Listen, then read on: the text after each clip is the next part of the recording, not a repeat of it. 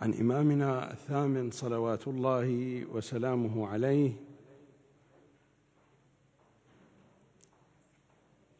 من لم يقدر على ما يكفر به ذنوبه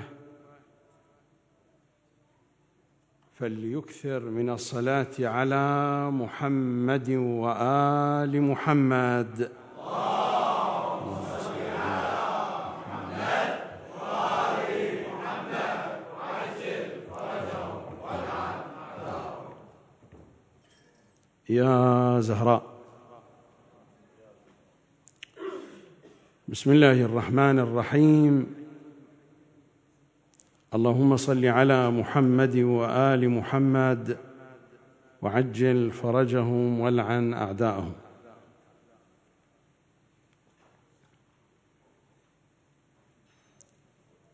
أبدأ من هذا السؤال. أقرأ الأسئلة كما وردت في أوراقها، قد يكون في بعضها خلل لغوي نحوي، أنني سأقرأها كما وردت في أوراقها.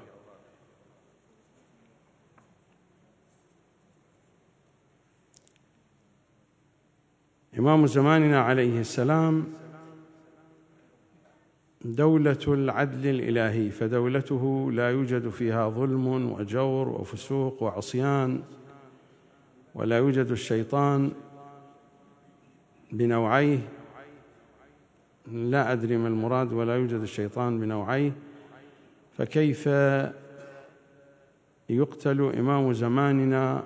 ربما ولا يوجد الشيطان بنوعيه مراده يعني شياطين الجن والإنس، فكيف يقتل إمام زماننا؟ ومن الذي يوسوس لقاتله ونحن نعلم أن في دولته لا يظلم أحد أحدا، فكيف يظلم هو عليه السلام؟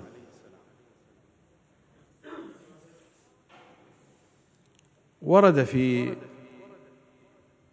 الأحاديث عندنا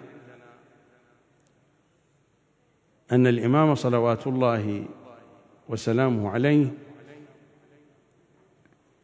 سيقتل، ستقتله امرأة، هكذا ورد في بعض الأخبار. وكل الوقائع التي تحدثت عنها رواياتنا وأحاديثنا المستقبلية هي خاضعة لقانون البداء، يعني يمكن أن تتغير الأحداث. فالأحداث في ثقافة أهل البيت، أحداث المستقبل، تنقسم إلى 3 أقسام. هناك الميعاد، وذلك الذي لا بد أن يتحقق، والقاعدة القرآنية واضحة: إن الله لا يخلف الميعاد. فما كان من الميعاد لا بد أن يتحقق. دولة الحق من الميعاد لا بد أن تتحقق في أي زمان. ما هي التفاصيل؟ تلك ليست من الميعاد، لذا يمكن أن يتقدم عصر الظهور ويمكن أن يتأخر. ظهور الإمام من الميعاد، سائر التفاصيل ليست من الميعاد. النوع الثاني من الأحداث الأحداث المحتومة. والأحداث المحتومة ليست بالضرورة أن تقع، فإنها خاضعة لقانون البداء. بالقياس إلى النوع الثالث، الأحداث غير المحتومة، هي الأخرى خاضعة لقانون البداء، يمكن أن لا تقع، ولكن الفارق بين المحتوم وغير المحتوم أن الحوادث المحتومة احتمال حدوث البداء فيها أقل من احتمال حدوث البداء في الأحداث والوقائع غير المحتومة. يعني غير المحتوم نسبة وقوع البداء فيه وأن لا تقع تلكم الأحداث أعلى بكثير من نسبة واحتمال وقوع البداء في الأحداث المحتومة. فهذه القضية لا هي من الميعاد ولا هي من الأمور المحتومة، يمكن أن تقع يمكن أن لا تقع. لا أريد أن أدخلكم في الحديث هذه روايات ضعيفة أو ليست ضعيفة، لا أريد الدخول في هذه المتاهة، ولكن صحيح ورد هذا في الأحاديث، لكنها ليست من الميعاد وليست من الأحداث المحتومة. هي إذا أردنا أن نضعها تحت أي عنوان فإننا نضعها تحت عنوان الوقائع والأحداث غير المحتومة، واحتمال حدوث البداء فيها هو أكثر من احتمال حدوث البداء في الوقائع والأحداث المحتومة. أما بقية السؤال من أن دولة الإمام عليه السلام هي دولة العدل ولا يجري فيها الظلم، نعم لا يجري فيها الظلم من قبل الإمام، من قبل الإمام، أما من قبل الناس يجري الظلم. من الذي قال بأن الظلم لا يجري في دولة الإمام من قبل الناس؟ السلطان، الحكومة، النظام لا يصدر منه الظلم. لذلك الروايات تقول: ألا وإن عدله سيدخل جوف بيوتهم كما يدخل الحر والقر، كما يدخل البرد وكما يدخل الحر، كما يدخل الهواء. الحر والبرد يحمله الهواء، كما يدخل الهواء إلى كل مكان، فإن عدله سيدخل إلى جوف بيوتهم. أما أن الناس ستتحول إلى كائنات معصومة فهذا لا حقيقة له. هذا التصور اصطنعه من اصطنعه في الجو الشيعي وكتب في الكتب، لكن لا أصل له. هذا الكلام في حديث أهل البيت لا أصل له، كتبه بعض علمائنا، بعض مراجعنا، تحدث به الخطباء، ولكن هذا الكلام لا أصل له في حديث أهل البيت. حدث هذا التصور من دون أن يكون له أصل في حديث أهل البيت. المجتمع إذا تصورنا أنه سيكون معصوما فهذا يعني أن البشر في مرحلة من المراحل ستكون مستغنية عن المعصوم، وهذا ما لا يحصل أبدا. إذا تصورنا أن المجتمع سيكون معصوما هذا يعني أنه سيكون في مرحلة من المراحل أو في حالة من الحالات هو في غنى عن المعصوم، وهذا ما لا يمكن أن يحصل، هذا مستحيل، هذا ما لا يمكن أن يحصل. القانون الذي وضحته كلمات أهل البيت لو بقي على وجه هذه الأرض اثنان لكان أحدهما الحجة، لأن الثاني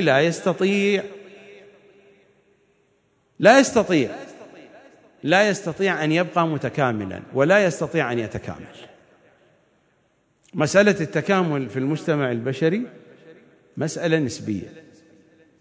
الإمام سيبسط العدل، العدل عدل مهدوي لا عدل الناس. الإمام صلوات الله وسلامه عليه يمكن أن أقول سيجفف منابع المعصية، الإمام يجفف منابع المعصية. هناك مجموعة من العوامل في حياة الإنسان، في حياتنا هذه، في حياة الناس من قبلنا، وفي حياة من سيأتون، مجموعة من العوامل هي التي تؤدي إلى انتشار الفساد، انتشار الظلم. هناك مجموعة واضحة من هذه العوامل. المال أحد أسباب المشاكل في حياة الناس، المال، الأموال. ولذلك في أحاديثنا الشريفة أن الإمام صلوات الله وسلامه عليه، لا أريد التوغل كثيرا في المطلب لأن الأسئلة كثيرة ولا أظنني سأقدر على الإجابة عليها جميعا. في رواياتنا أن المال وأن الأموال ستكدس وتوضع في أماكن عامة، وينادى على الناس: تعالوا إلى هذا الذي تقاطعت فيه الأرحام، تعالوا إلى هذا الذي سفكت فيه الدماء، تعالوا تعالوا. أصلا أحد الأسباب الرئيسة للحروب، حتى للحروب العالمية، القضية الاقتصادية. التاريخ، علماء التاريخ يقولون هناك 3 عوامل هي التي تحرك الأحداث في العالم: المال والسلطة والجنس. فعلا هذه العوامل ال3 هي التي تحرك الأحداث في العالم، هي التي حركت الحروب، أسقطت العروش، أسست الدول، أسقطت الدول، وهكذا. فإمامنا في دولته يجفف منابع المعصية. المشكلة الاقتصادية سيقضي عليها، مشكلة الجنس والمشكلة الجنسية سيقضي عليها بثقافة جديدة، بتشريع جديد. وكذلك قضية الخوف، مشكلة السلطة أيضا سيقضى عليها، لأن الإنسان إذا عاش حالة الأمن فلن يفكر بمواجهة السلطة. وإذا رأى الإنسان أن حياة الرعية هي أكثر رفاهية من حياة الراعي، فحينئذ لا يفكر بأن يكون راعيا، سيبقى يطمح أن يبقى في الرعية. المشكلة الكبيرة التي هي تؤرق حياتنا جميعا وإن لم نستشعر بها، مشكلة الخوف. هي هذه المشكلة الأكبر التي تسبب الاضطراب في الحياة وتقود إلى كثير من المعاصي وكثير من المشاكل. الخوف من المستقبل، هذا السبب الذي يؤرق الحياة. الناس تخاف على مستقبل صحتها، على مستقبل أولادها، على مستقبل بلدانها. الناس تخاف كيف ستضمن الحالة الاقتصادية التي تعينهم على حياتهم في مستقبل الأيام. بسبب الخوف على مستقبل الحياة يقع الناس في الاضطراب النفسي، يقع الناس في الاختلاف فيما بينهم، يدفع ذلك الناس إلى السرقة، إلى وكذلك في بعض الأحيان قد يدفع الإنسان إلى الانتحار. الخوف من المستقبل، الخوف من المستقبل يدفع الناس للتنازل عن مسؤولياتهم. لماذا يتنازل الناس عن مسؤولياتهم وعن أداء تكاليفهم؟ الخوف من المستقبل. الخوف من المستقبل يسيطر علينا دون أن نشعر به، لأنه يجري معنا مجرى الدم في عروقنا، حالة ملاصقة للإنسان. الإنسان يخاف على أن يظلم، يخاف على حقوقه في عالم كالعالم الذي نعيشه، حتى في الدول التي تعيش الاستقرار وفي الدول التي يحترم فيها القانون، يبقى الإنسان يخاف على حقه.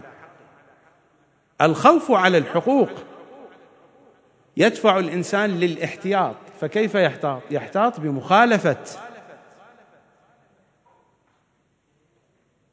قد بمخالفة الشرع، بمخالفة القانون، بالاعتداء على حقوق الآخرين. يعتدي على حقوق الآخرين سواء علموا أم لم يعلموا، لأجل أن يؤمن حقوقه في الأيام القادمة. ومن جملة عوامل المعصية الشيطان ليس هو السبب الوحيد لارتكاب المعصية أو لارتكاب الجريمة. هذا تصور خاطئ، هذا التصور خاطئ.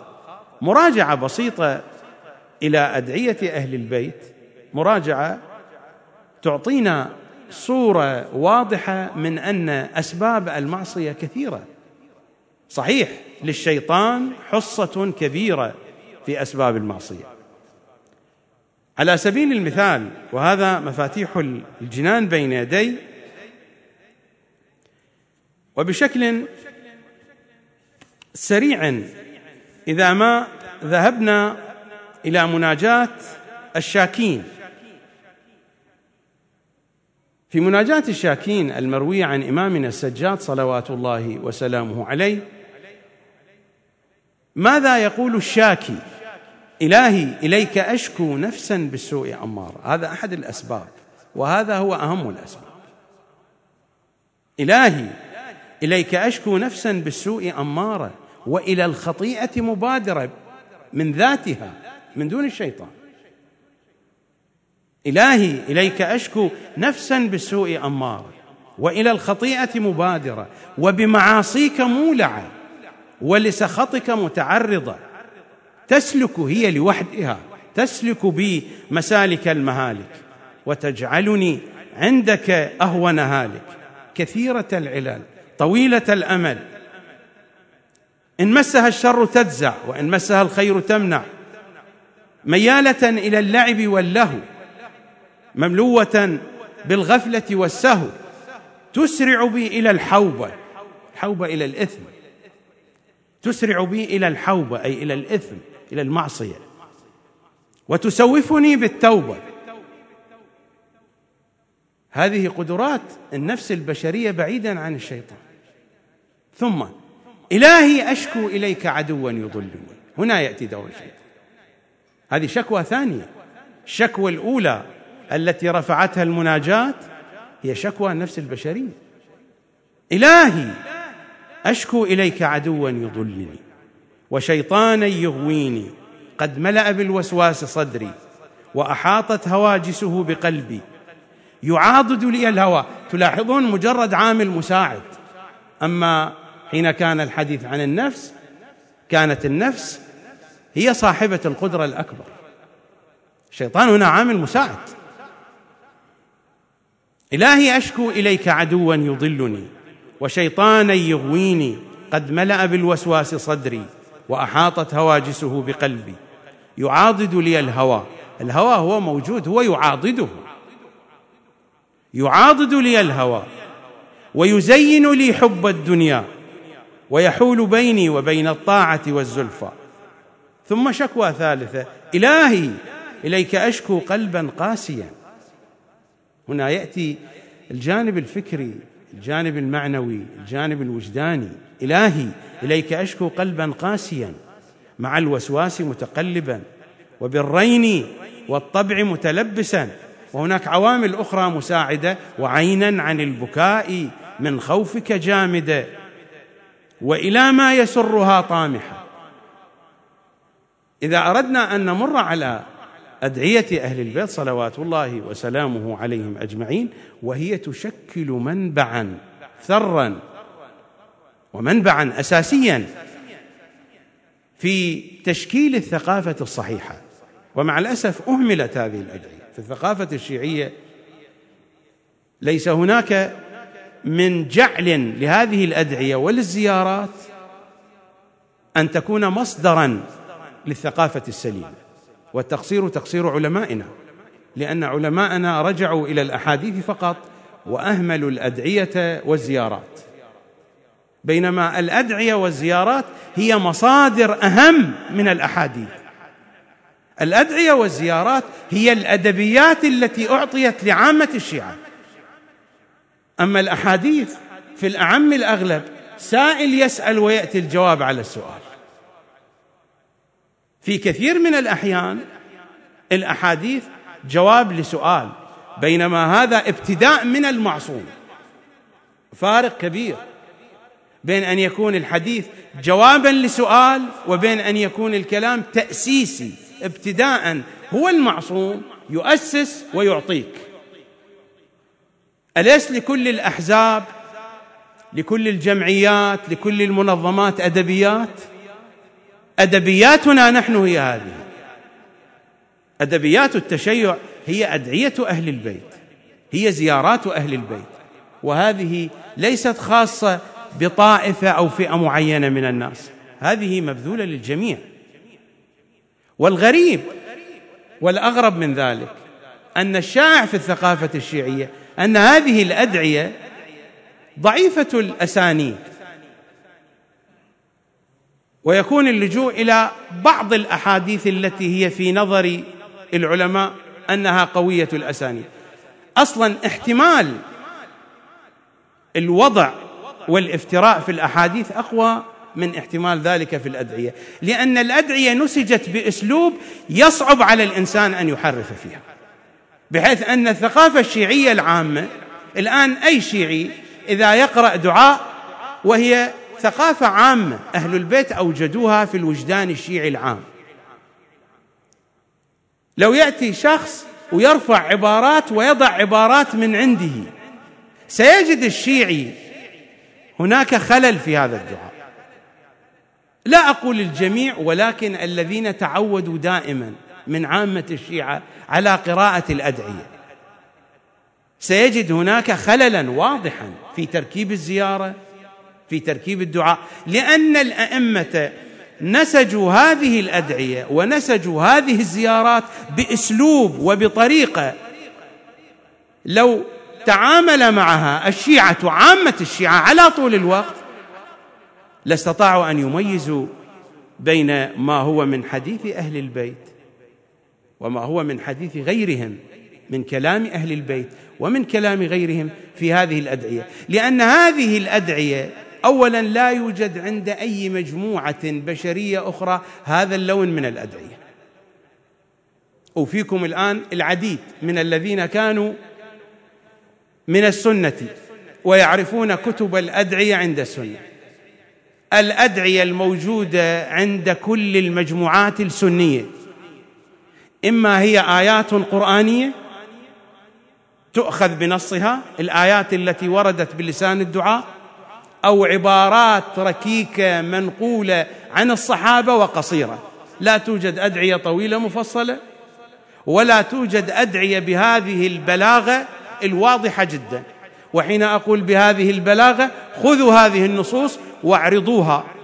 هناك الكثير من المسيحيين خصوصا في لبنان من الأدباء من المطلعين بالعربية، اعرضوا هذه النصوص على المسيحيين ليقيموها من جهة البلاغة ومن جهة التنسيق الأدبي. قضية واضحة للمتخصصين بغض النظر أني شيعي أو لست شيعيا.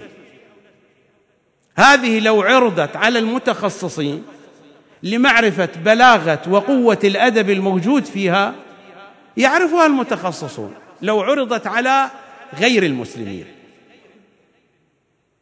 القضية واضحة جدا. أهل البيت نسجوا هذه الأدعية. أنا هنا لا أريد أن أسهب كثيرا في الحديث عن الأدعية، ولكنني وجدتها مناسبة كي أنبه على هذه القضية المهمة جدا. لا أطيل كثيرا في الإجابة على السؤال، أعتقد باتت الصورة واضحة ولو بشكل مجمل، وإن كان السؤال بحاجة إلى بسط وتفصيل كثير في القول، ولكن أنتم تلاحظون الأسئلة كثيرا.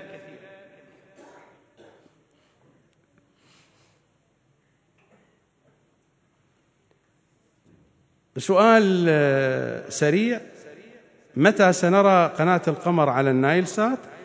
فعلا قناة القمر تبث على مدار النايل سات، يعني هي الآن فعلا تبث على مدار النايل سات، لكن في بعض الأحيان ممكن أن يكون الإشكال في الرسيفر، قد يكون الإشكال في الرسيفر، بعض الأحيان قد يكون الإشكال في التوصيلات كما يقول أهل الخبرة في ذلك. السؤال مكتوب على النايل سات، أنا ما السؤال مكتوب على النايل سات. المقصود على الهوت بيرد الحقيقة لو توفرت الإمكانات المادية بودنا أن تكون القناة على الهوت بيرد أو على بقية الأقمار الصناعية. الذي نستطيعه هو هذا، لو توفرت الإمكانات المادية نعم ستكون القناة على الهوت بيرد.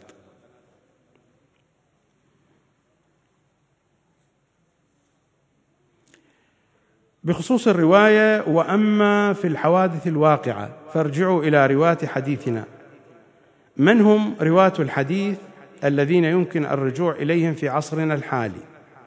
وهل يفترض وجود رواة في كل عصر؟ لا يفترض وجود رواة في كل عصر، يعني ليس هناك من قانون قطعي لا بد أن يوجد رواة حديث في كل عصر، لا يوجد هذا القانون.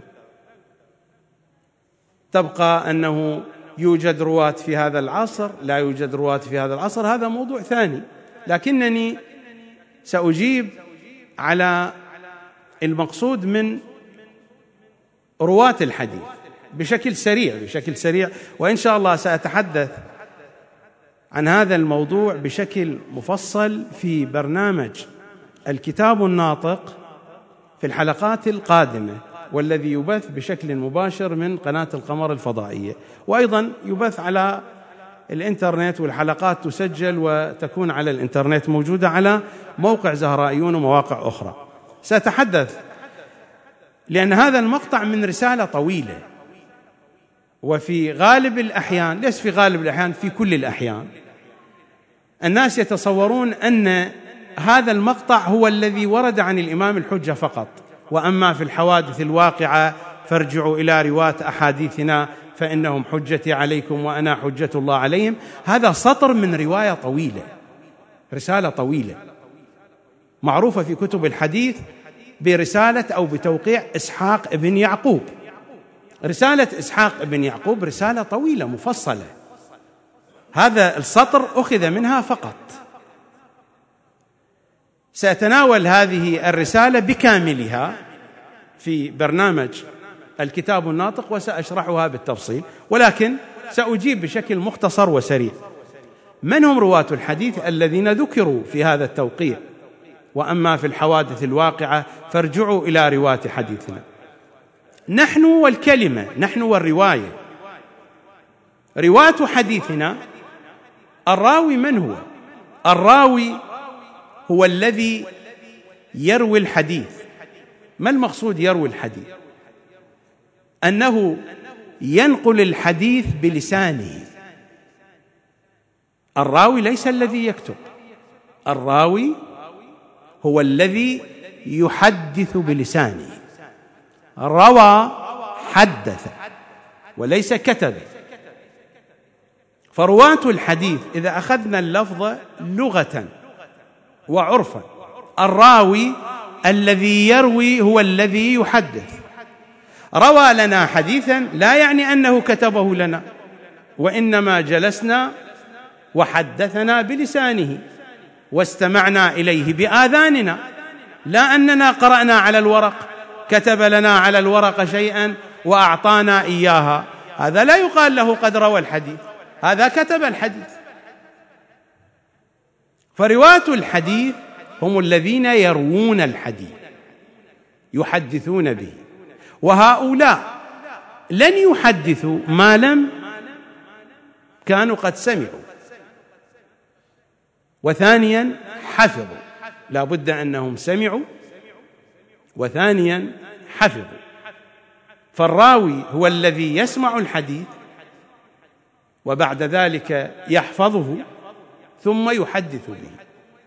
هذا المعنى لا ينطبق بالمعنى الحقيقي الكامل إلا على الذين سمعوا من الأئمة بشكل مباشر، أو فيما بينهم وبين الإمام واسطة مثلا. فيأتي راوي فمثلا ينقل عن زكريا ابن آدم، وزكريا ابن آدم سمع مثلا عن الإمام الرضا. يأتي راوي آخر سمع عن زرارة ابن أعين، وزرارة سمع عن الإمام الصادق، وهكذا. فزرارة سمع الإمام الصادق وروى بعد أن حفظ الحديث وروى بلسانه، وهناك من روى عن زرارة. هذا المعنى الدقيق الكامل لرواة الحديث، هؤلاء هم رواة الحديث بالدرجة الأولى. بالدرجة الثانية من ينقل عن هؤلاء، من ينقل عن هؤلاء الحديث، سواء بالكتابة سواء بالنقل الشفاهي اللساني، أيضا يمكن أن ينطبق عليه هذا المعنى. يمكن أن يكونوا في عصرنا، ويمكن أن يكونوا في العصور القادمة، الذين ينقلون الحديث عن الكتب التي رواها أصحاب الأئمة عن الأئمة صلوات الله وسلامه عليهم أجمعين. ولكن مجرد أن الراوي ينقل الرواية وينقل الحديث، سواء حفظها وسمعها مباشرة من المعصوم أو عن طريق الوسائط، كما مثلا قد يكون إنسان في عصرنا هذا ينقل الأحاديث والروايات عن الكتب التي رواها الرواة الأوائل عن الأئمة صلوات الله وسلامه عليهم أجمعين، هذا راوية للحديث مجرد، هذا راوية مجرد. بينما الإمام هنا في التوقيع ماذا قال؟ قال: وأما في الحوادث الواقعة، هناك حوادث ستقع وليس في ثقافة الشيعة من حل أو من شرح أو من بيان أو من فتوى لهذه الحوادث، حوادث واقعة، صيغة واقعة. صيغة واقع هي صيغة فاعل، وصيغة فاعل في العربية تعني في الوقت الحاضر مع الاستمرارية. الذين درسوا منكم العربية، الفعل المضارع هو فعل يدل على الحضور وعلى المستقبل. يذهب يقرأ، يذهب يقرأ يعني الآن ويمكن في المستقبل. الفعل المضارع يدل على الحضور الآن الوقت الحاضر وعلى الاستقبال على المستقبل. صيغة الفاعل لما تقول قارئ، واقع، عالم، صيغة فاعل. الكلمة حينما تأتي على صيغة فاعل، هذه الصيغة معناها نفس معنى الفعل المضارع، يعني تدل على الحضور وتدل على الاستقبال. وهذه قضية تخصصية لا أريد الخوض فيها هنا، تدل على الحضور والاستقبال. حوادث واقعة يعني حوادث الآن تقع ويمكن أن تقع في المستقبل، وهي حوادث وصفت واقعة أي أنها لم تقع سابقا، حوادث واقعة جديدة، ليس معهودا في ثقافة الشيعة من شرح أو بيان. الإمام قال: ارجعوا إلى رواة أحاديثنا فإنهم حجتي عليكم. الإمام هنا يشير إلى مجموعة من رواة أحاديثهم الذين جعلهم حجة، وقال: وأنا حجة عليهم، وأنا حجة الله عليهم. هذه الحجية ليست مطلقة، هذه حجية عرضية، يعني راوي الحديث يمكن أن يصاب بالزهايمر تسقط حجيته، راوي الحديث يمكن أن يصاب بالخرف تصيبه سكتة دماغية ويفقد الذاكرة، لا قيمة لحجيته حينئذ. الحجية هنا مقيدة مشروطة مع بقاء هذا الوصف أنه راوية للحديث، وإلا إذا أصيب بالخرف لا يقال له راوية للحديث. أو بتقدم العمر، بتقدم السن، الإنسان يفقد السيطرة الكاملة على شأنه، كما يقال بأنه يعني يخرج عن الضبط المتعارف، لا يكون مسيطرا على وضعه بتقدم السن. هنا تسقط حجيته، لا حجية له، لأن ذاكرته ستضعف وبالتالي سيكون هناك خلل. ولذلك الإمام قال: وأنا حجة الله عليهم. حجيتهم عرضية، هي حجية خبروية. راوي للحديث وتغيرت عقائده وأفكاره تسقط حجيته. راوية الحديث هو حجة ما دام قادرا على الرواية. وكيف يكون قادرا على الرواية؟ أولا لا بد أن يكون حافظ، عنده الحافظة. الذي لا يمتلك الحافظة ويعتمد على الورق فقط لا يقال له هذا راوية حديث، لا بد أن يمتلك قدرا من الحافظة وإلا لا يقال له راوي. وثانيا أن يكون محسنا للرواية. اعرفوا منازل الرجال عندنا أو منازل شيعتنا عندنا بقدر ما يحسنون من روايتهم عنا. إحسان الرواية هو حفظ الرواية، أن تحفظ الرواية بنصها أو بالمضمون، لأن الأئمة قالوا لا بأس بذلك. قال يا ابن رسول الله إني أريد أن أنقل القول كما تقول ولكنني لا أقدر على ذلك بالضبط، لا أستطيع أن أنقل النص. قال تريد المعنى، يعني أنت تحاول أن تصيب المعنى؟ قال نعم. قال لا بأس بذلك. يوجد عندنا في الروايات نصوص نقلت بالمعنى بالمضمون، لكن الأعم الأغلب الروايات عندنا نقلت بالنص عنهم صلوات الله عليهم. لكن توجد عندنا روايات باعتبار أن ليس كل أحد يمتلك الحافظة والذاكرة القوية على أن ينقل النصوص بحذافيرها بدقة ألفاظها.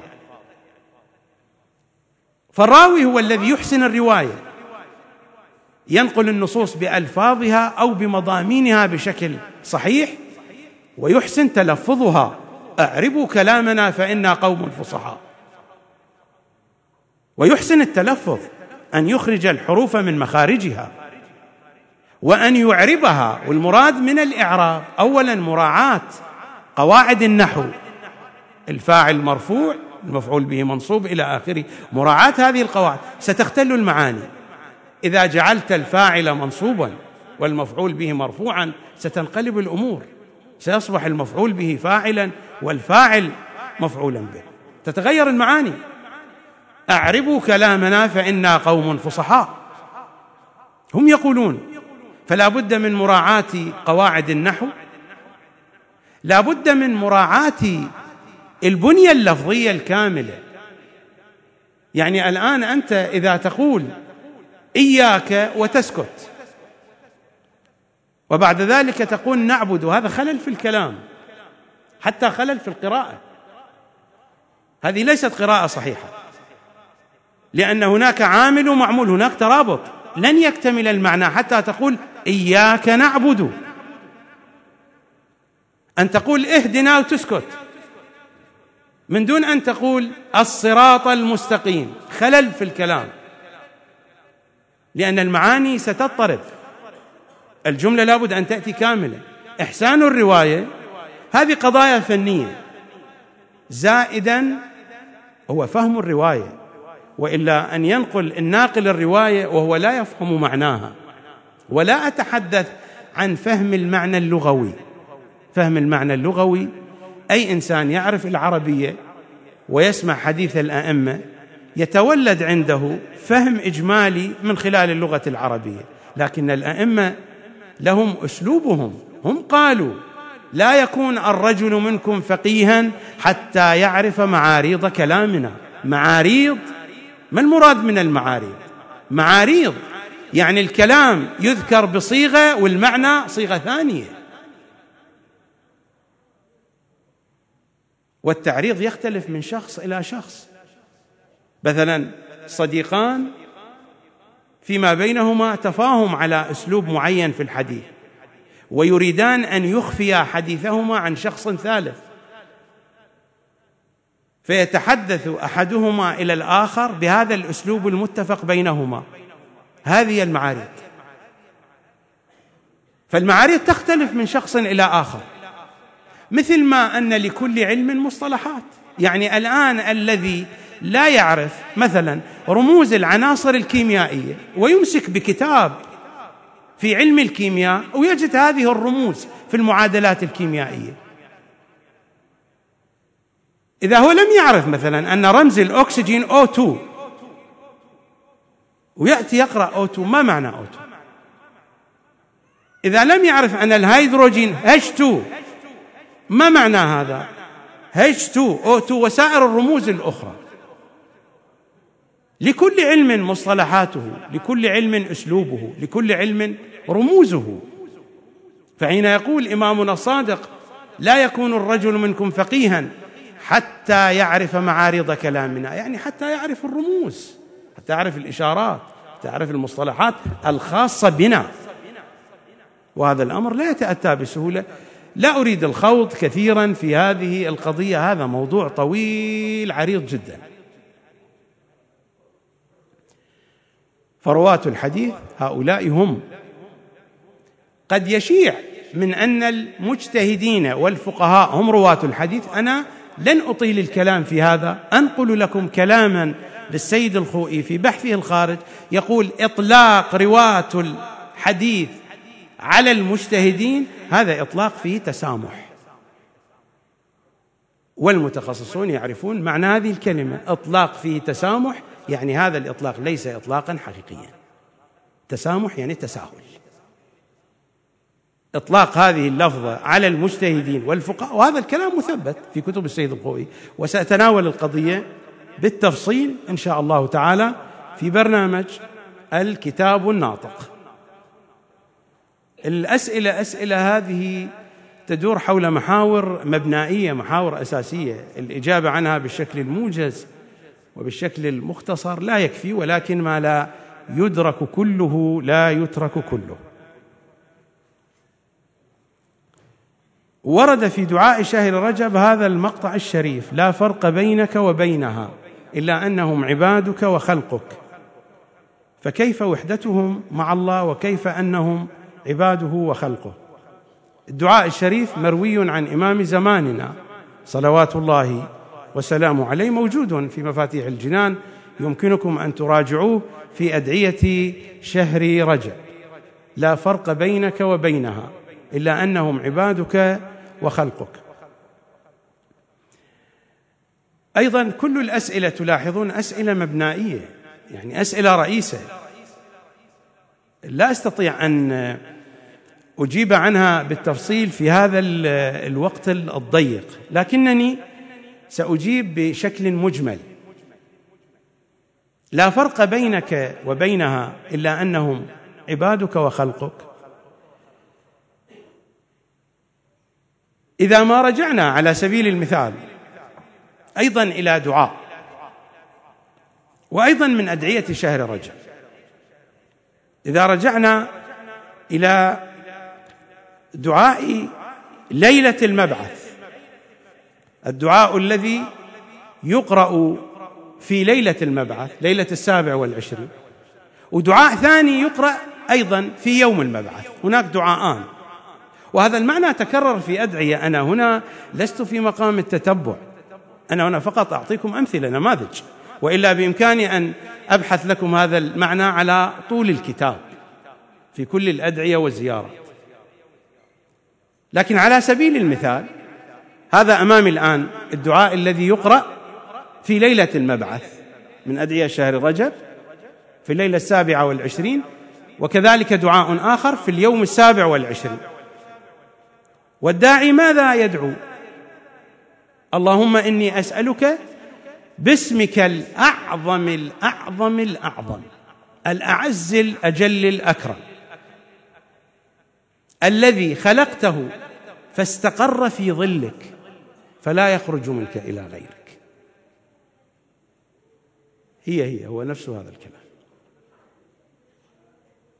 حديث عن مخلوق.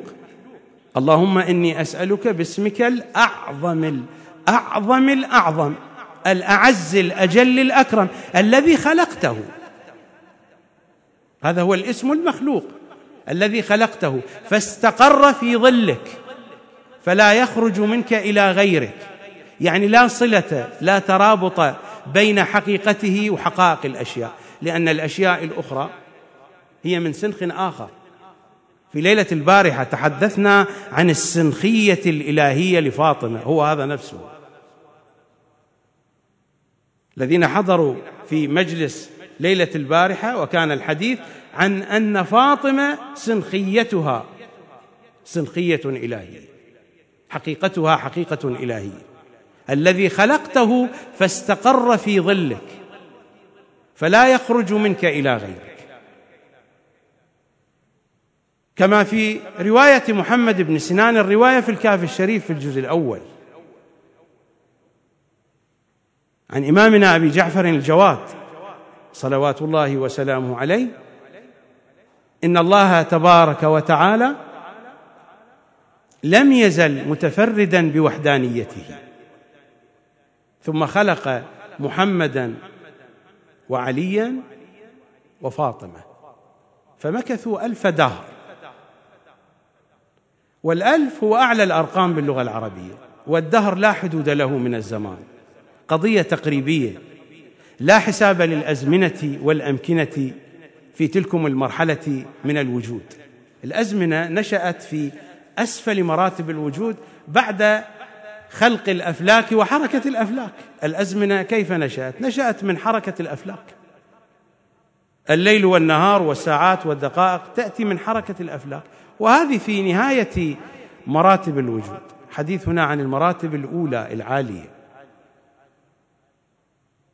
لم يزل متفردا بوحدانيته، يعني كان الله ولم يكن معه شيء، ثم خلق محمدا وعليا وفاطمة فمكثوا 1000 دهر،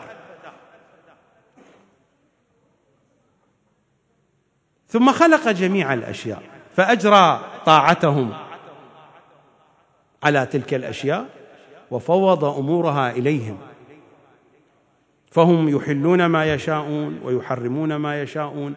والتحليل والتحريم هنا ليس التشريع التكويني، حديث هنا عن التكوين، عن أصل الخلقة.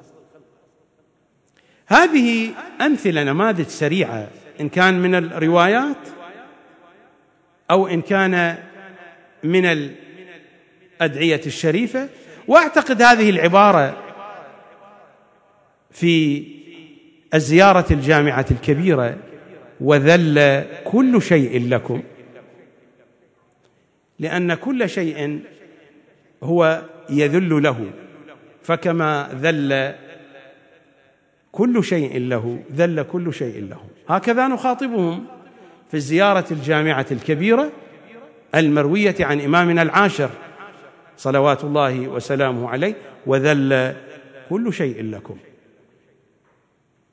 الحديث هنا ليست عن وحدة، حين يقول الدعاء الشريف: لا فرق بينك وبينها، ليس الحديث عن وحدة، إنهم المظهر الأتم الأكمل لكل أسمائه الحسنى. كل الأسماء الحسنى التي تجلت في هذا الوجود، هذه الأسماء تجلت منهم، هم الاسم الأعظم الذي خلقه فاستقر في ظله فلا يخرج منه إلى غيره. والذي يحب التفصيل يمكنه أن يرجع إلى برنامج قدمته على قناة القمر في شهر رمضان المتصرم الماضي تحت عنوان يا علي. برنامج يا علي في حلقات عديدة وبشكل مفصل تناولت هذا الموضوع. من يريد أن يطلع بشكل أكثر تفصيل فليراجع الحلقات التي تحدثت فيها عن الاسم الذي خلقه وهو بالحروف غير متصوت وباللفظ غير منطق. رواية طويلة نقلتها من كتاب الكافي وشرحتها، يمكنكم أن تراجعوها.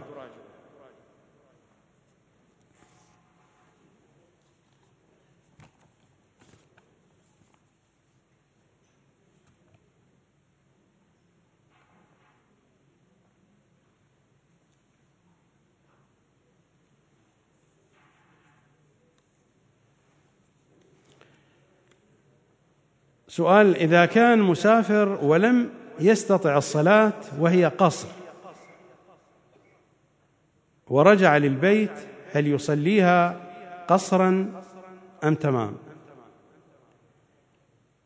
إذا رجع في أثناء وقت الصلاة سيصليها تماما قطعا، ولكن إذا مر الوقت وهو في حال السفر ولم يؤدي الصلاة فقد ثبتت في ذمته قصرا فيقضيها قصرا. لكن إذا رجع إلى البيت ولا زال وقت الصلاة مستمرا فإنه سيصليها تماما، باعتبار أنه رجع إلى محل استيطانه أو محل إقامته. لكن إذا كان في السفر ومر الوقت ولم يستطع أن يصلي فحكمه القصر، فحين يقضي فإنه يقضي صلاته قصرا.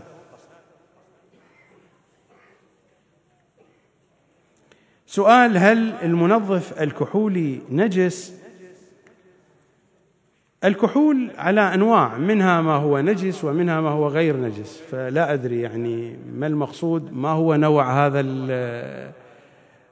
المنظف. لكن بشكل عام الكحول منها ما هو نجس وهذا معروف بين فقهاء الشيعة، ومنها ما هو ليس بنجس. فما هي نوعية هذا الكحول؟ لا أدري، لأن الكحول على أنواع، منه الأثيلي ومنه المثيلي والإيثانول والميثانول.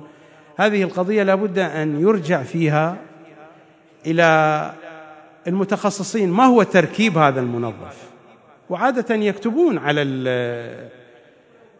على العبوة يكتبون، ويمكن الاتصال بالشركة المصنعة، وعادة أيضا يخبرون، ونحن جربنا ذلك. عادة هنا الشركات في الدول الأوروبية حينما يتصل بها تخبر حقيقة المواد الموجودة في هذه المصنوعات. لكن بالمجمل أقول الكحول على نوعين، منها ما هو نجس ومنها ما هو ليس بنجس، فلا أستطيع أن أجيب عن هذا السؤال إلا أن يعرف ما هو نوع هذا الكحول في هذا المنظف.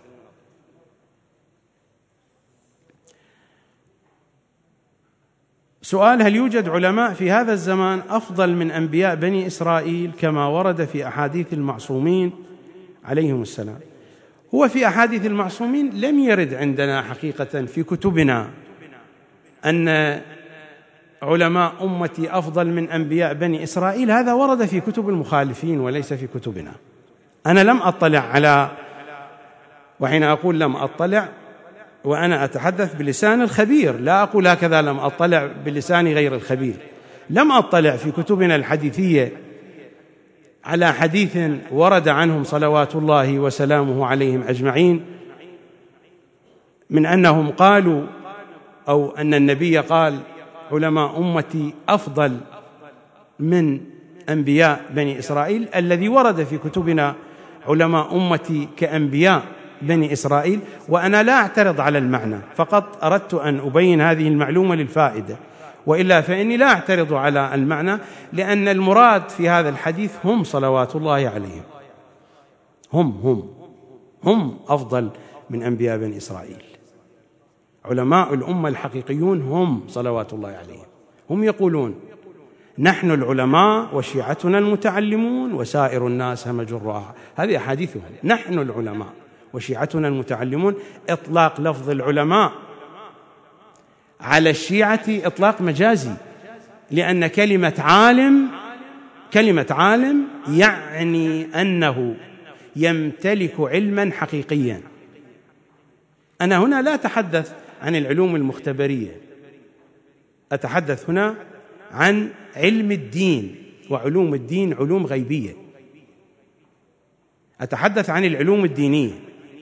حين يقال عالم يعني أن يكون علمه حقيقيا، ولا يكون العلم حقيقيا حتى يكون يقينيا، ولا يوجد اليقين إلا عندهم صلوات الله وسلامه عليهم أجمعين. فإطلاق لفظ العالم على غيرهم إطلاق مجازي ليس حقيقي.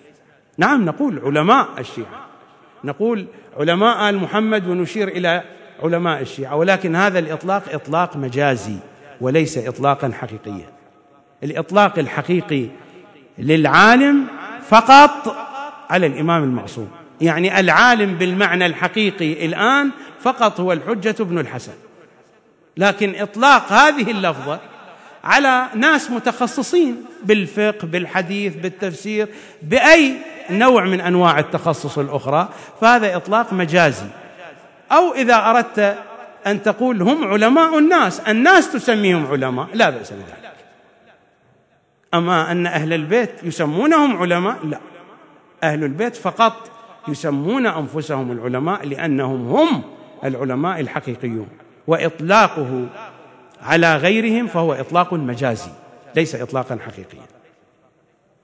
فإذا كان السؤال هل يوجد علماء؟ نعم، الحجة ابن الحسن موجود صلوات الله وسلامه عليه، لأن السؤال هكذا يقول: هل يوجد علماء في هذا الزمان أفضل من أنبياء بني إسرائيل؟ نعم، الحجة ابن الحسن أفضل من أنبياء بني إسرائيل، وأنبياء بني إسرائيل هم شيعته. الأنبياء طرا هم شيعة أئمتنا صلوات الله وسلامه عليهم أجمعين.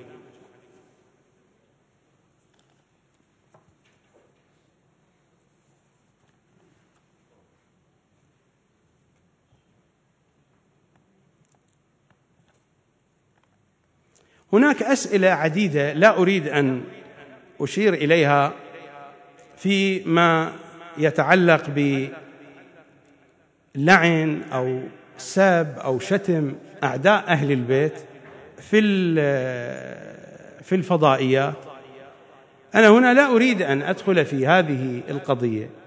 بالنسبة لي أنا لا أمارس هذا الأمر، الآخرون هم مسؤولون عن أنفسهم، وكل يعرف تكليفه. أما أنه يجوز لعن أعداء أهل البيت هذه قضية بديهية، يعني هذه لا تحتاج إلى فتوى وإلى سؤال. يعني أي مراجعة إلى مفاتيح الجنان الموجود في كل بيوتكم، وأنا دائما أستعمل مفاتيح الجنان لأنه موجود في البيوت، وإلا يمكن أن أرجع إلى المصادر التي أعرفها، ولكن هذا موجود في كل البيوت، في كل الحسينيات، في كل المواكب، في كل المساجد. مراجعة بسيطة إلى مفاتيح الجنان، قراءة 3-4 زيارات، 3-4 أدعية يكفي، القضية واضحة جدا. لا نقاش في مسألة، ليس أقول جواز ولا استحباب، وجوب لعن أعداء أهل البيت، هذه القضية لا نقاش فيها، يجب لعن أعداء أهل البيت، قضية واجبة، ليس البحث في دائرة يجوز أو يستحب أو قضية ثواب، هذا جزء من عقيدتنا، لكن تبقى القضية بأي أسلوب تطرح، كيف تكون، هذه مسألة أخرى. الأئمة صلوات الله وسلامه عليهم أجمعين قالوا هكذا: امحض المودة لأخيك المؤمن، وصانع المنافق بلسانك. المصانعة يعني المجاملة، قطعا ليس دائما، وإنما الحديث هنا في الجو الاجتماعي. في بعض الأحيان ربما يحتاج الإنسان أن يصرح بالحقائق وأن يعلن الحقائق حينما يكون موقفه الشرعي الصدع بالحق. ولذلك أنا قلت كل شخص يعرف تكليفه الشرعي، أنا ما قلت هذا صحيح أو غير صحيح. بالنسبة لي شخصيا الأسلوب الذي أتبعه، أنتم ربما الكثير منكم سمعتموني على الفضائيات وفي المجالس العامة أتبع أسلوبا معينا في الحديث، لكن الآخرون إذا كانوا يرون من موقفهم أن موقفهم الشرعي يجب عليهم الصدع بالحق ويعلنون ذلك، هذه قضية تخصهم. في يوم القيامة أنا لا أحاسب عن موقف يقفه شخص آخر، إنما يداقي الله العباد على قدر عقولهم، هذا هو القانون. أنا أحاسب على قدر عقلي، على قدر معرفتي، على قدر تصوري، على قدر تقييمي للأمور. قد أكون مخطئا، ولكنني إذا كنت مخلصا في تحديد هذا الموقف فإني معذور. قد أكون مخطئا، وإذا كنت مصيب فأنا مصيب حينئذ. الآخرون كذلك إذا كانوا يقدرون أن موقفهم الشرعي هو هذا فلا لوم عليه.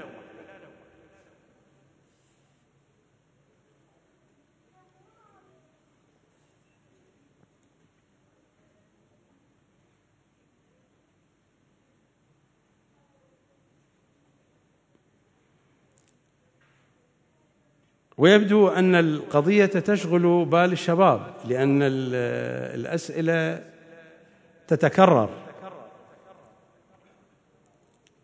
هل يجوز إطلاق لفظة أنا كلب فاطمة أو أنا كلب زينب أو كلب الحسين من أجل التذليل وبقصد المؤاساة؟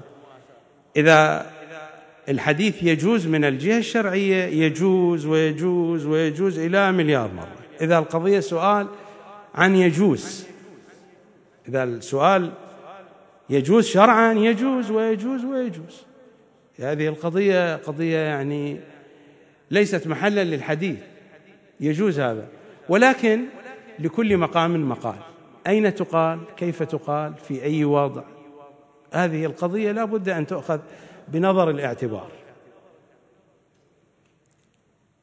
أنقل لكم مذكور هذا في كتبنا وفي كتب التاريخ.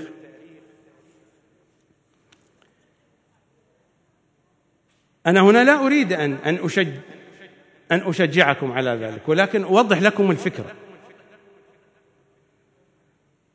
الشيخ المفيد رحمة الله عليه حين توفي هو كان يعيش في بغداد، وحين توفي وصى في وصيته، وهذا مكتوب في حياته في كتب التراجم، لو رجعتم ستجدون ذلك واضحا. وصى أن يدفن عند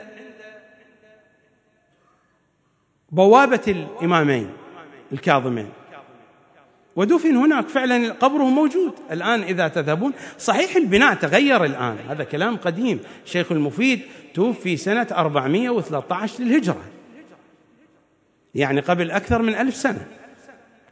نحن الآن 1437، هو توفي سنة 413 للهجرة. فأوصى أن يدفن عند بوابة الإمامين في وصيد الباب عند العتبة، وأوصى أن يكتب على قبره وكلبهم باسط ذراعيه بالوسيط. قضية معروفة. نفس الأمر شاعر معروف من شعراء أهل البيت الحسين بن الحجاج، صاحب هذه القصيدة المشهورة: يا صاحب القبة البيضاء في النجف من زار قبرك واستشفى لديك شفي. قصيدة من القصائد المشهورة من القصائد العلوية. الحسين بن الحجاج كان معاصر في نفس الفترة التي عاش فيها الشيخ المفيد، وبقي إلى زمان السيد المرتضى. فلما توفي يبدو اقتداء يعني بالشيخ المفيد أيضا دفن في الكاظمية. الآن ليس له أثر لقبره، ولكن في ذلك الزمان دفن يعني قبل 1000 سنة. أوصى أن يكتب على قبره أيضا وكلبهم باسط ذراعيه بالوسيط. نصير الدين الطوسي من علماء القرن السابع الهجري، الشخصية المعروفة الذي جاء مع هولاكو ودخل إلى بغداد وإلى آخره، قصته معروفة، من علماء الشيعة الكبار. نصير الدين الطوسي هو أيضا توفي في بغداد. كان يرغب أن يدفن في النجف، فالمتولون لأمره يعني من أهله هم كانوا يعلمون بأنه كان راغبا أن يدفن في النجف. لحظات الأخيرة من حياته لما سألوه: نأخذك إلى النجف؟ قال: إني أستحي من الكاظمين من الإمامين، يعني هل هناك عيب في جوارهما حتى أنقل إلى النجف؟ ادفنوني عند البوابة واكتبوا على قبري وكلبهم باسط ذراعيه بالوسيط. قصة جميلة تنقل عن أحد التجار الإيرانيين في الزمن الصفوي، وهذه التسمية ظهرت في الزمن الصفوي. كان اسمه كلب علي، أهله سموه كذلك، سموه كلب علي. فكان يتاجر مع بعض التجار من غير الشيعة، من تجار السنة، ففي بعض الأحيان يشطبون اسم علي يبقون اسم كلب للاستهزاء به أو لممازحته، أو كانوا يسخرون من هذه التسمية، لأنه يضع الختم مكتوب بالختم كلب علي حين يختم على الأوراق في معاملاته التجارية. فطلب من أحد الشعراء أن ينظم له بيتا سجع. عندنا في الروايات من أين يعرف عقل الرجل؟ الإمام الصادق يقول يعرف عقل الرجل من أي شيء؟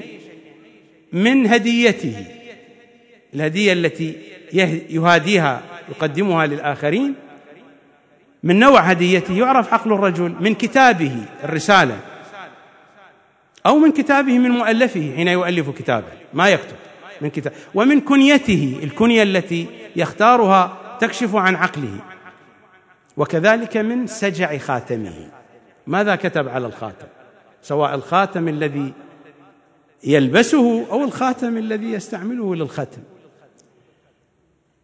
فهذا كتب على الخاتم كلب بحب أهل كهف نجا، موجود عندنا في الروايات من الحيوانات التي ستبقى حية في يوم القيامة كلب أهل الكهف، لأن الحيوانات ستتحول إلى تراب، هكذا تقول الروايات، لكن مجموعة من الحيوانات ستبقى حية وستدخل الجنة. من هذه الحيوانات كلب أهل الكهف.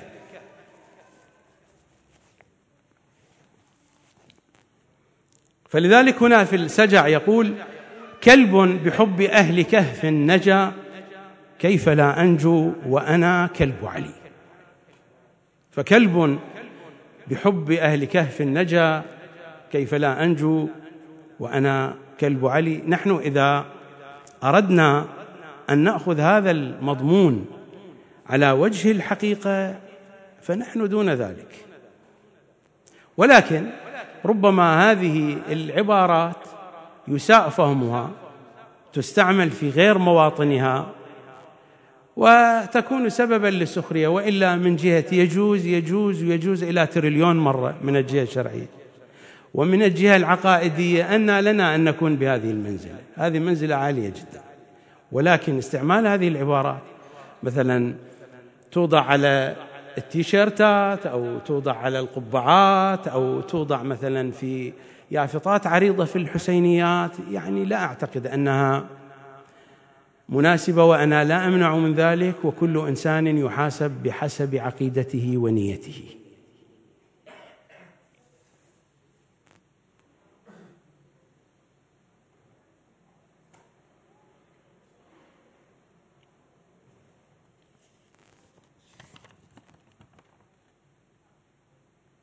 يعني هذا السؤال والإجابة سهلة عليه وصعبة في نفس الوقت.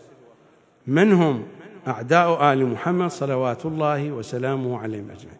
أعتقد القضية واضحة، أنتم تجيبون عليه.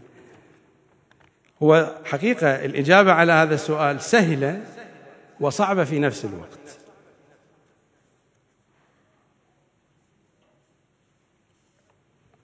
من هم الأفضل، أصحاب الحسين أو أصحاب المهدي صلوات الله عليهم جميعا؟ قطعا أصحاب الحسين هم الأفضل، والروايات واضحة في هذا. أصحاب الحسين لا يماثلهم أحد. لو كان المقام مقام للحديث والتفصيل أفصل في الكلام، ولكن يمكنكم أن تراجعوا الزيارات، راجعوا زيارات الحسين وكيف نخاطب أصحاب الحسين منذ زمان آدم وإلى يوم القيامة. لن تجد مجموعة بشرية تشابه هذه المجموعة.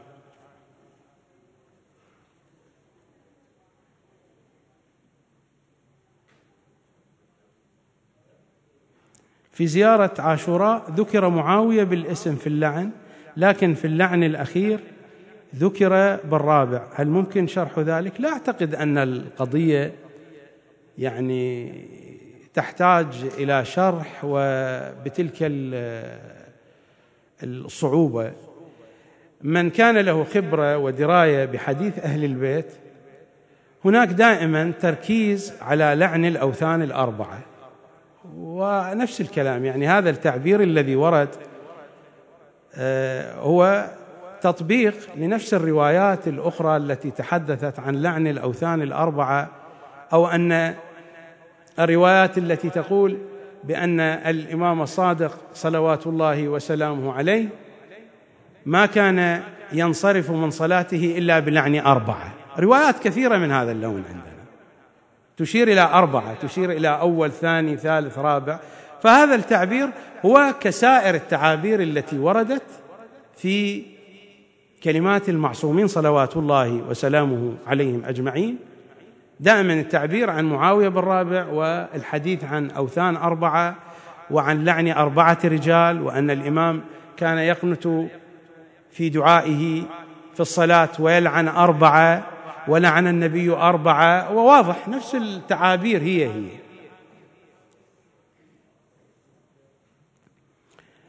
ما هي نصيحتكم لشباب الشيعي في الغرب الذي لا يتكلم اللغة العربية؟ يعني أنا ما أدري ما المقصود يعني من النصيحة، يعني هذا كلام يطول. السبب أن المشكلة كبيرة، يعني لا توجد نصيحة واحدة سحرية وهذه النصيحة تغير كل شيء. النصيحة مجرد كلام، صحيح النصيحة مهمة، لكن لا أدري ما مقصود السائل. يتحدث عن الشباب الذين لا يتكلمون اللغة العربية، فهل يريد مني أن أنصحهم أن يتعلموا اللغة العربية؟ شيء جيد هذا، ولكن هل هناك الظرف المتوفر لديهم أن يتعلموا اللغة العربية؟ لا أدري. صحيح تعلم اللغة العربية شيء حسن، وقد يكون واجبا في بعض الأحيان، لأن اللغة العربية هي لغة ديننا، لغة ديننا اللغة العربية. من أراد أن يفهم الدين لا يعني أن الدين لا يفهم إلا باللغة العربية، أنا لا أقصد هذا، ولكن قطعا حينما يكون الدين بلغة معينة فسيكون فهمه أيسر وأسهل وأفضل إذا كان الإنسان عارفا بتلك اللغة. وهذه القضية ليست فقط عندنا نحن، حتى في الديانة المسيحية رجال الدين المسيحيون لا بد أن يتعلموا اللغة اليونانية، لأن النصوص الأصلية للديانة المسيحية كتبت باللغة اليونانية. صحيح أساساً الديانة المسيحية نصوصها كانت عبرية، ولكن النصوص العبرية غير متوفرة الآن، غير موجودة حتى في نفس الفاتيكان. النصوص الآن المتوفرة هي باللغة اليونانية. الإنجيل النسخة الأصلية القديمة المتوفرة، الأناجيل، هي باللغة اليونانية. فهم يتعلمون اللغة اليونانية كي يتواصلوا مع اللغة التي نسجت فيها أقدم النصوص الدينية عندهم. هذا شيء طبيعي. إذا كان هذا هو المراد فهذا شيء جميل وحسن. أما إذا كان يعني النصيحة العقائدية، لا أريد أن أطيل الكلام في هذه القضية، وأنا لست من أولئك الذين يحبون أن يوجهوا النصائح حقيقة، لكنني أقول لهؤلاء الشباب من أفضل الأماكن، من أفضل المحلات، ومن أفضل المواطن مجالس الحسين. أين تكون الخدمة الحسينية تواجدوا فيها، اتصلوا بها، ترابطوا مع الحسين عليه السلام. الحسين هو المعقم الحقيقي لنا. الخدمة الحسينية وذكر الحسين هو المعقم الحقيقي، هو الذي يكسبنا المناعة. الآن الأمراض الخطيرة مثل الأيدز أو غير الأيدز، أمراض الخطيرة التي تفقد الإنسان المناعة. لماذا هي خطرة؟ لأنها تفقد الإنسان المناعة، وإذا الإنسان فقد المناعة يكون موطنا ومحلا لكل الأمراض، لكل الأوبئة.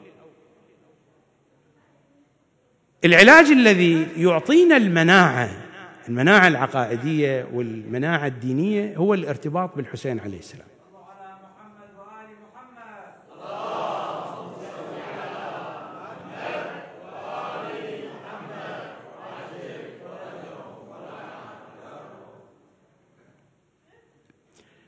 سؤال: من هو المقصود في دعاء أم داود؟ لا أدري يعني السؤال عن أم داود.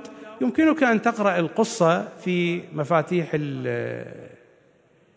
الجنان التي جاءت تشكو إلى الإمام الصادق سجن ولدها، والإمام علمها هذا الدعاء. القصة موجودة في مفاتيح الجنان، فقد يطول الوقت والأسئلة كثيرة. يمكنك مراجعة دعاء أم داود، والذي يقرأ في منتصف شهر رجب، له أعمال معينة، طقس معين مذكور في مفاتيح الجنان في كتب الأدعية، يعمل به في منتصف شهر رجب في الأيام البيض.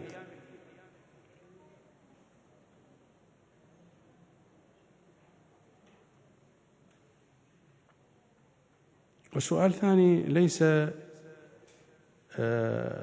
واضحا.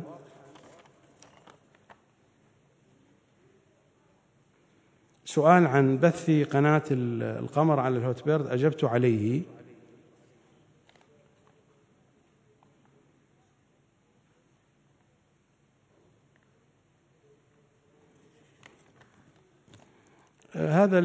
هناك سؤال، وهذه الأسئلة عن اللعن تتكرر.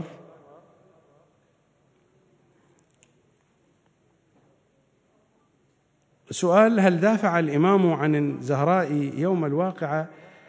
يعني وهذا الكلام أينما ذهبنا يواجهنا مثل هذا الكلام، والقضية لا تحتاج إلى يعني هذا التطويل والبحث والتعريض. يا جماعة، القضية قضية آل محمد تحتكم إلى منطق غيبي، وهذا الحديث هذا حديث عن منطق ترابي. هناك منطقان، هناك منطق غيبي وهناك منطق ترابي. آل محمد منطقهم منطق غيبي، ومنطق الناس منطقي أنا وأنتم، منطق الناس منطق ترابي. قضية الزهراء صلوات الله وسلامه عليها قضية مرسومة وفق برنامج. هناك سيناريو أراد النبي للأمة أن تتبعه، سيناريو الغدير، ولكن الأمة غدرت. هناك مخطط، أليس هناك الخطة والخطة البديلة بلان بي؟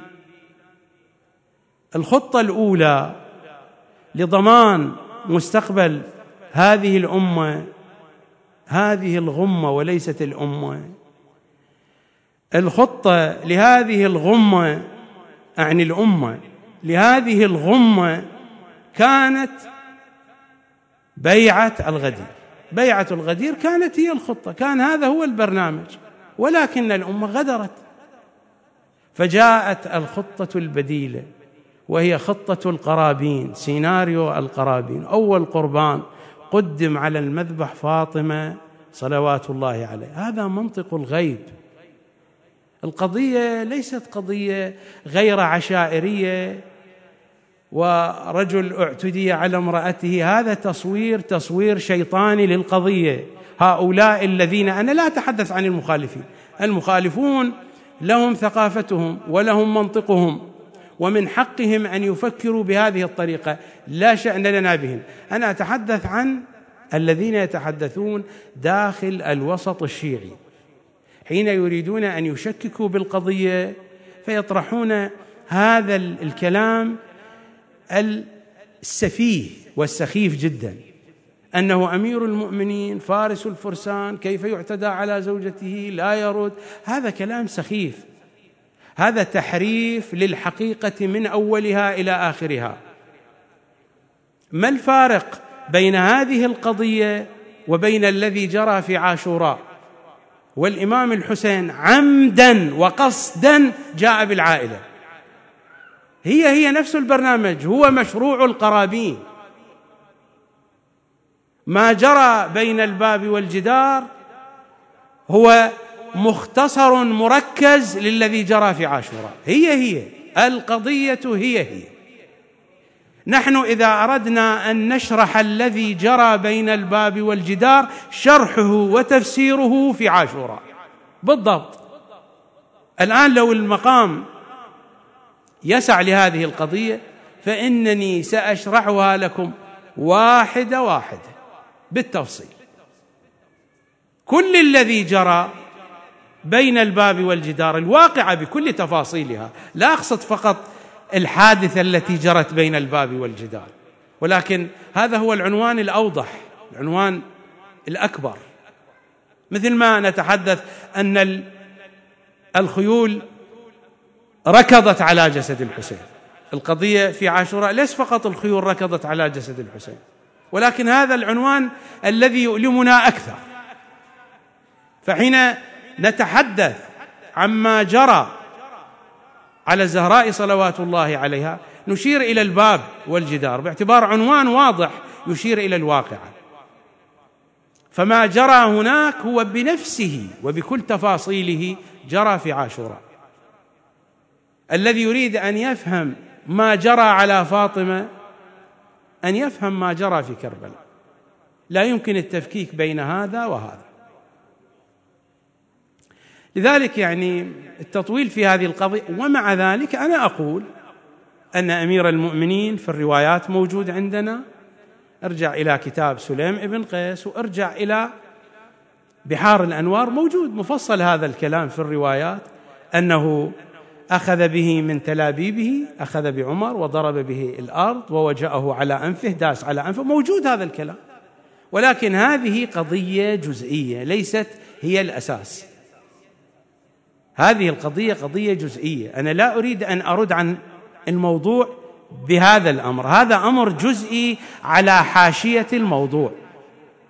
أما الموضوع في الأساس هذا هو القربان الأول الذي قدم وفقا للخطة البديلة. الخطة البديلة، المشروع البديل هو مشروع القرابين.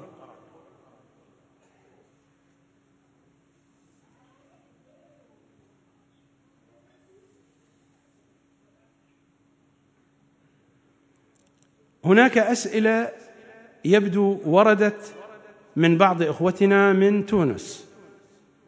ما هو مفهوم سبحان ربي العظيم في الركوع وسبحان ربي الأعلى في السجود؟ معنى سبحان ومعنى ربي العظيم والأعلى والفهم الإجمالي. لا أجيب على هذا السؤال، ولكنني أعد الأخوة في تونس، وأنا أعلم أنهم يتابعون برنامج الكتاب الناطق، في الحلقات القادمة سأشرح في عدة حلقات معنى الصلاة وفقا لمنهج الكتاب والعترة بكل تفاصيلها، وسيأتي الكلام عن هذا.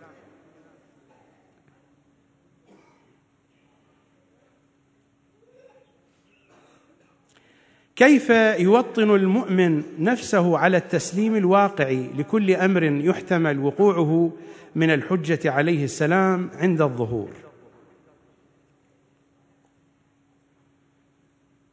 توطين النفس قضية راجعة لنفس الإنسان، ولكن هناك أمر مهم، أمر في غاية الأهمية في تعاملنا مع أهل البيت، في تعاملنا مع إمام زماننا صلوات الله وسلامه عليه. في تعاملنا مع إمام زماننا لا بد أن نتذكر دائما هذه النقطة. أية نقطة؟ أننا نطلب التوفيق منه بأنفسنا، بإمكاناتنا لن ننجح. هذه هي الحقيقة. نحن لسنا في مواجهة مثلا مشروع دنيوي ويقول الإنسان لا بد أن الإنسان يثق بنفسه، ولا بد أن الإنسان يكون قد وطن نفسه على أنه يكون قادرا على إنجاز هذا العمل ومن دون اعتماده على نفسه. هذا الكلام يمكن أن ينجح في الأمور الدنيوية، وحتى هذا الكلام هو فيه نقاش، ولكن يمكن هذا الكلام أن ينجح في الأمور الدنيوية. أما في العلاقة مع إمام زماننا لن ينجح مثل هذا الكلام، صدقوني لن ينجح. أقول هذا الكلام عن خبرة علمية في أحاديثهم، وعن خبرة في تجارب الآخرين، وعن تجربة وجدانية. لن ينجح. النقطة الأولى والرئيسة والأساس اللجوء إلى الإمام الحجة، أن نلجأ إلى الإمام الحجة صلوات الله وسلامه عليه، أن نعتمد عليه، أن نعتمد على الإمام صلوات الله وسلامه عليه. أنتم تقرؤون، إذا كنتم قرأتم هذه الزيارة في مفاتيح الجنان من زيارات إمام زماننا، الزيارة التي أولها السلام عليك يا خليفة الله وخليفة آبائه المهديين، فماذا تخاطبون الإمام؟ فلو تطاولت الدهور وتمادت الأعمار لم أزدد فيك إلا يقينا، ولك إلا حبا، وعليك إلا توكلا واعتمادا. التوكل والاعتماد عليه، لا تدخلوني في قضية التوكل على الله، هذا موضوع ثاني. أنتم تقرؤون في زيارة الجامعة الكبيرة: ومن اعتصم بكم فقد اعتصم بالله. والاعتصام هو توكل واعتماد واستعانة، ولا مجال لشرحه. لم أزدد فيك إلا يقينا، ولك إلا حبا، وعليك إلا توكلا واعتمادا، ولظهورك إلا توقعا وانتظارا، ولجهادي بين يديك إلا ترقبا، إلى آخر ما جاء في الزيارة الشريفة: إلا توكلا واعتمادا. اللجوء إليه في الزيارة الجامعة الكبيرة، أعتقد هذه العبارة واضحة جدا، وأعتقد أن أي واحد يعرف اللغة العربية سيفهم هذه العبارات. سأقرأها عليكم بشكل سريع. في الزيارة الجامعة الكبيرة المروية عن إمامنا العاشر، والتي أسميها بدستور الشيعة، لأن الإمام حين سأله هذا النخعي: علمني يا ابن رسول الله قولا بليغا كاملا أقوله إذا زرت واحدا منكم، فعلمه الإمام هذه الزيارة، علمه القول البليغ الكامل. هذا هو القول البليغ الكامل. إذا أردت أن تعرف أئمتك بالقول البليغ الكامل من لسان علي بن محمد الهادي صلوات الله وسلامه عليه، هذا هو بين يديك، الزيارة الجامعة الكبيرة. فكيف نخاطبهم في الزيارة الجامعة الكبيرة؟ ماذا تقول لهم؟ مستجير بكم، أنا مستجير بكم. الاستجارة ما معناها؟ أني ألجأ بكلي إليكم، بروحي، بجسدي، بحاجاتي، بخوفي، بأملي، بطموحي، برجائي، مستجير بكم. المستجير من هو؟ أليس الذي يخاف على حياته القتل فيذهب يطلب الاستجارة عند قوم يحمونه؟ مستجير بكم، زائر لكم، لائذ عائذ بقبوركم، مستشفع إلى الله عز وجل بكم، ومتقرب بكم إليه، ومقدمكم أمام طلبتي وحوائجي. ثم ماذا تخاطبهم؟ وهذا الخطاب هو لإمام زماننا بالدرجة الأولى. وإرادتي، التفتوا للألفاظ، وإرادتي في كل أحوالي وأموري، وإرادتي في كل أحوالي وأموري. قبلها تأتي العبارة: ومقدمكم أمام طلبتي وحوائجي، وإرادتي في كل أحوالي وأموري، مؤمن بسركم وعلانيتكم، إلى آخر الزيارة الشريفة. ومقدمكم أمام طلبتي وحوائجي وإرادتي في كل أحوالي وأموري. كل شيء يرتبط بهم صلوات الله وسلامه عليهم أجمعين. الأسئلة الباقية هناك فقط هذا السؤال من الأخت زينب من تونس أجيب عليه وأكمل الحديث، فلربما أتعبكم طول الجلوس. الأخت زينب من تونس تسأل بعض الكلمات غير واضحة، ما هي بالنتيجة السؤال عن دور النساء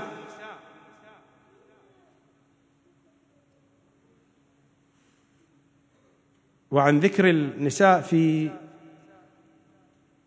روايات الظهور. لا يوجد فارق بين النساء والرجال، النساء والرجال في التكليف على حد سواء. هذا التصور تصور خاطئ. الفصل بين النساء والرجال كثير من الأمور نشأت بسبب الأعراف، بسبب ثقافة اجتماعية. الخطاب الشرعي، الخطابات الشرعية موجهة للرجل وللمرأة على حد سواء، لا يوجد فارق بين الرجل وبين المرأة. فلا يتصور أن الرجل مقدم على المرأة في علاقته بإمام زمانه، لا يوجد فارق. نعم، كما أن الرجال تختلف تكاليفهم. مثلا هل أن المريض كالمعافى المشافى؟ قطعا يختلف تكليف المريض عن المعافى والمشافى، وهذا الأمر موجود في الرجال وفي النساء. هل أن الفقير فاقد الأموال كالغني؟ ما يكلف به الغني كالذي يكلف به الفقير؟ هل ما يكلف به العالم من الشخص الذي لا يمتلك علما؟ هل الذي عنده وجاهة اجتماعية كبيرة وتأثير على الناس كالذي لا يمتلك وجاهة؟ هل صاحب الكلمة المسموعة كالذي لا يحترمه الناس؟ ظروف الإنسان سواء كان رجلا أو امرأة هي التي تحدد تكليفه الشرعي. ربما هناك من النساء أكثر ذكاء وأكثر فهما وأكثر قدرة على خدمة إمام زمانها من آلاف مؤلفة من الرجال. يمكن أن يكون الرجل أفضل من المرأة، ويمكن أن تكون المرأة أفضل من الرجل. هذه القضية مرتبطة بظروف الإنسان، لا يوجد فارق بين الرجل والمرأة. وما جاء في الأحاديث مثلا ما يأتي في الروايات، مثلا إذا شك رجل في صلاته بين الركعة الثانية والثالثة، ليس المقصود هنا رجل ذكر، هنا أخذ على سبيل المثال، إذا شكت المرأة لا يشمل هذا الحكم. ما يأتي بألسنة الروايات باعتبار أن الإمام يخاطب رجال، من هم الذين يجلسون عند الإمام؟ فيأتي الخطاب خطابا ذكوريا، هذا السبب لذكورية الخطاب. وإلا في أصل التكليف لا يوجد هناك فارق في التكليف بين الرجل والمرأة، تكليف الرجال والنساء على حد سواء، لكن يبقى لكل مكلف من الذكور أو من الإناث ظروفه. مثلا المرأة التي هي في بيتها ربة بيت مسؤولة عن أسرتها وتربية أولادها وبناتها ومسؤولة عن شؤون بيتها، لو خرجت من بيتها يوما واحدا اضطرب ذلك البيت، وأنتم تعلمون البيوت بشكل عام إذا غاب عنها الرجل قد لا تضطرب، ولكن إذا غابت الأم، غابت أم البيت، البيت يضطرب. هذه قضية واضحة.